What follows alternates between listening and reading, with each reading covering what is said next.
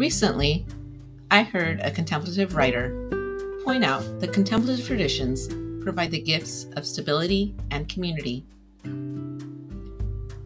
In Season 1, I shared how contemplative practices provide stability in my busy life. What about community?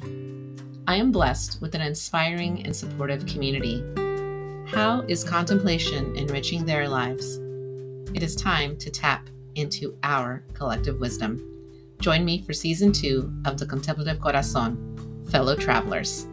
Coming soon.